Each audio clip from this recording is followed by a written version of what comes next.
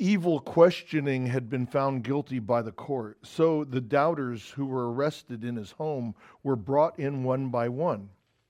The election doubter was brought before the bar and found guilty.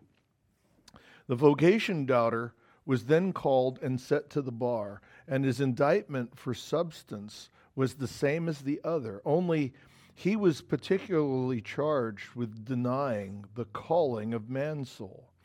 The judge also asked him what he had to say for himself, so he replied that he never believed that there was any such thing as a distinct and powerful call of God to mansoul, other than the general voice of the word.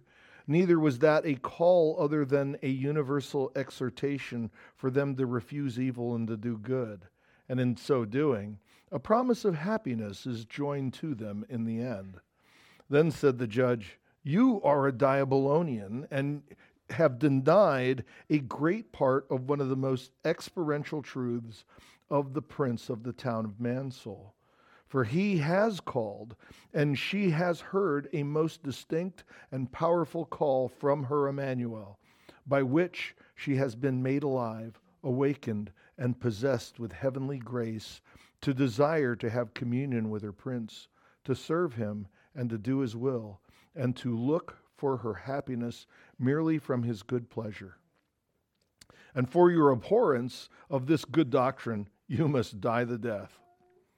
Then the grace doubter was called, and his indictment was read, and he replied to it, that though he was from the land of doubting, his father was the offspring of a Pharisee, who lived in good behavior among his neighbors. His father taught him to believe that man's soul shall never be saved freely by grace. "I believe it and will continue," he said. Then said the judge, "Why, the law of the prince is plain. First, negatively, not of works, and second, positively, by grace you have been saved. And your religion settles in and upon the works of the flesh. For the works of the law are the works of the flesh. Besides, in saying this, as you have robbed God of his glory and given it to a sinful man. You have robbed Christ of the necessity of his undertaking and its sufficiency, and have given both these to the works of the flesh. You have despised the work of the Holy Ghost, and have magnified the will of the flesh and of the legal mind. You are a Diabolonian, the son of a Diabolonian, and for your Diabolonian principles, you must die." The court then, having progressed this far with them, sent out the jury, who immediately returned and found them guilty of death. Then the recorder stood up and addressed himself to the prisoners. "You prisoners at the bar, you have been here indicted and proven guilty of high crimes against Emmanuel, our prince, and against the welfare of the famous town of Mansoul, crimes for which you must be put to death and die accordingly." So they were sentenced to the death of the cross. The place assigned them for execution was where Diabolus drew up his last army against Mansoul. Old Evil Questioning, however, was hanged at the top of Bad Street, just outside his own door. When the town of Mansoul had rid themselves thus far of their enemies and of the troublers of their peace, a strict commandment was given immediately after, that my Lord Will, along with his man Diligence, search for and do his best to apprehend what town Diabolonians were still left alive in Mansoul.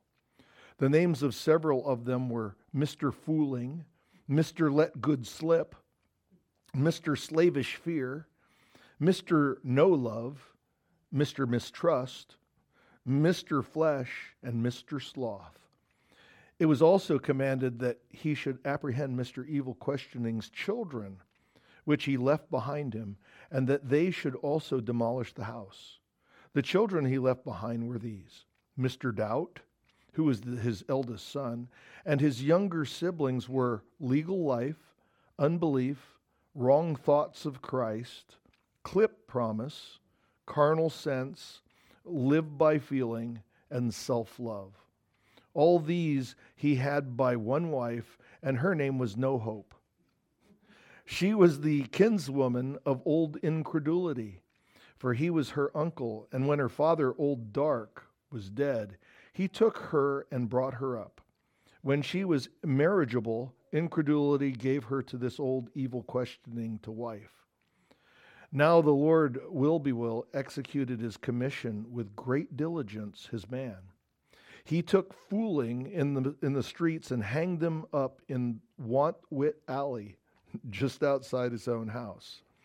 This fooling was he who would have had the town of Mansoul deliver up Captain Credence into the hands of Diabolus, provided that then he would have withdrawn his force out of the town.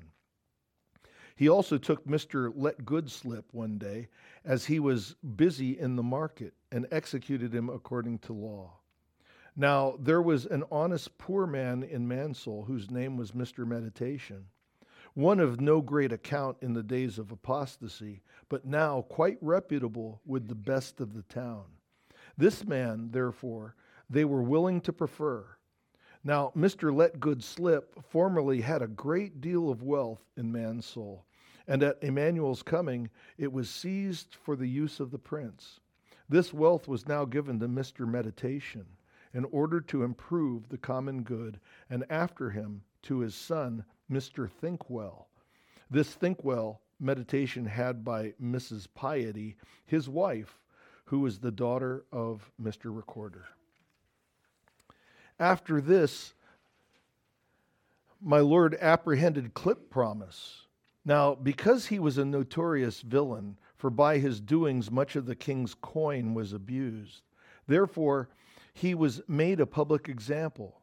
He was arraigned and judged to be first set in the pillory, then to be whipped by all the children and servants in Mansoul, and finally to be hanged until he was dead. A pillory, young people, you know what a pillory is? You've heard of stocks, right? Stocks are when you put your feet and your hands into this wooden thing that's like a yoke, and your head, but that's when you're sitting down. A pillory is the same thing, but you're standing up. I'm somewhere on here.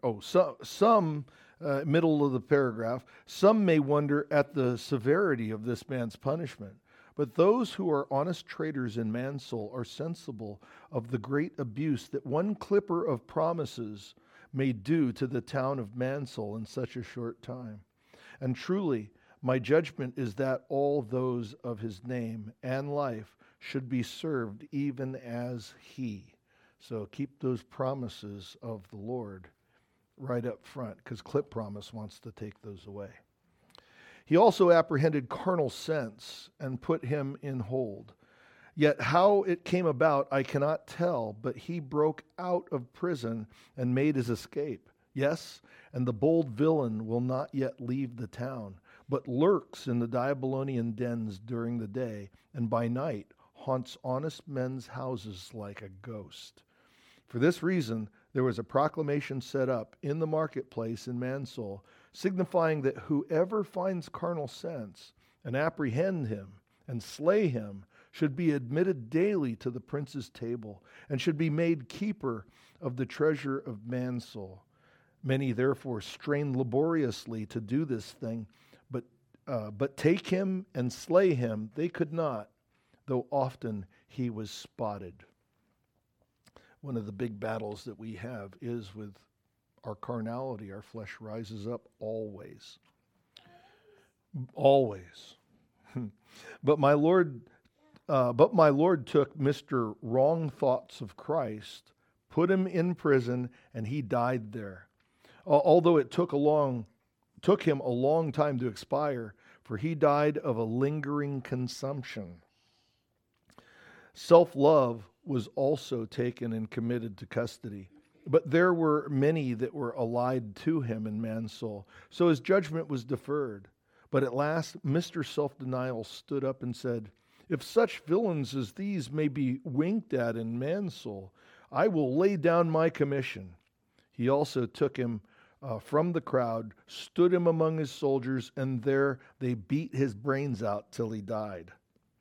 But some in Mansoul murmured at that, though none dared speak plainly about it since Emmanuel was in town.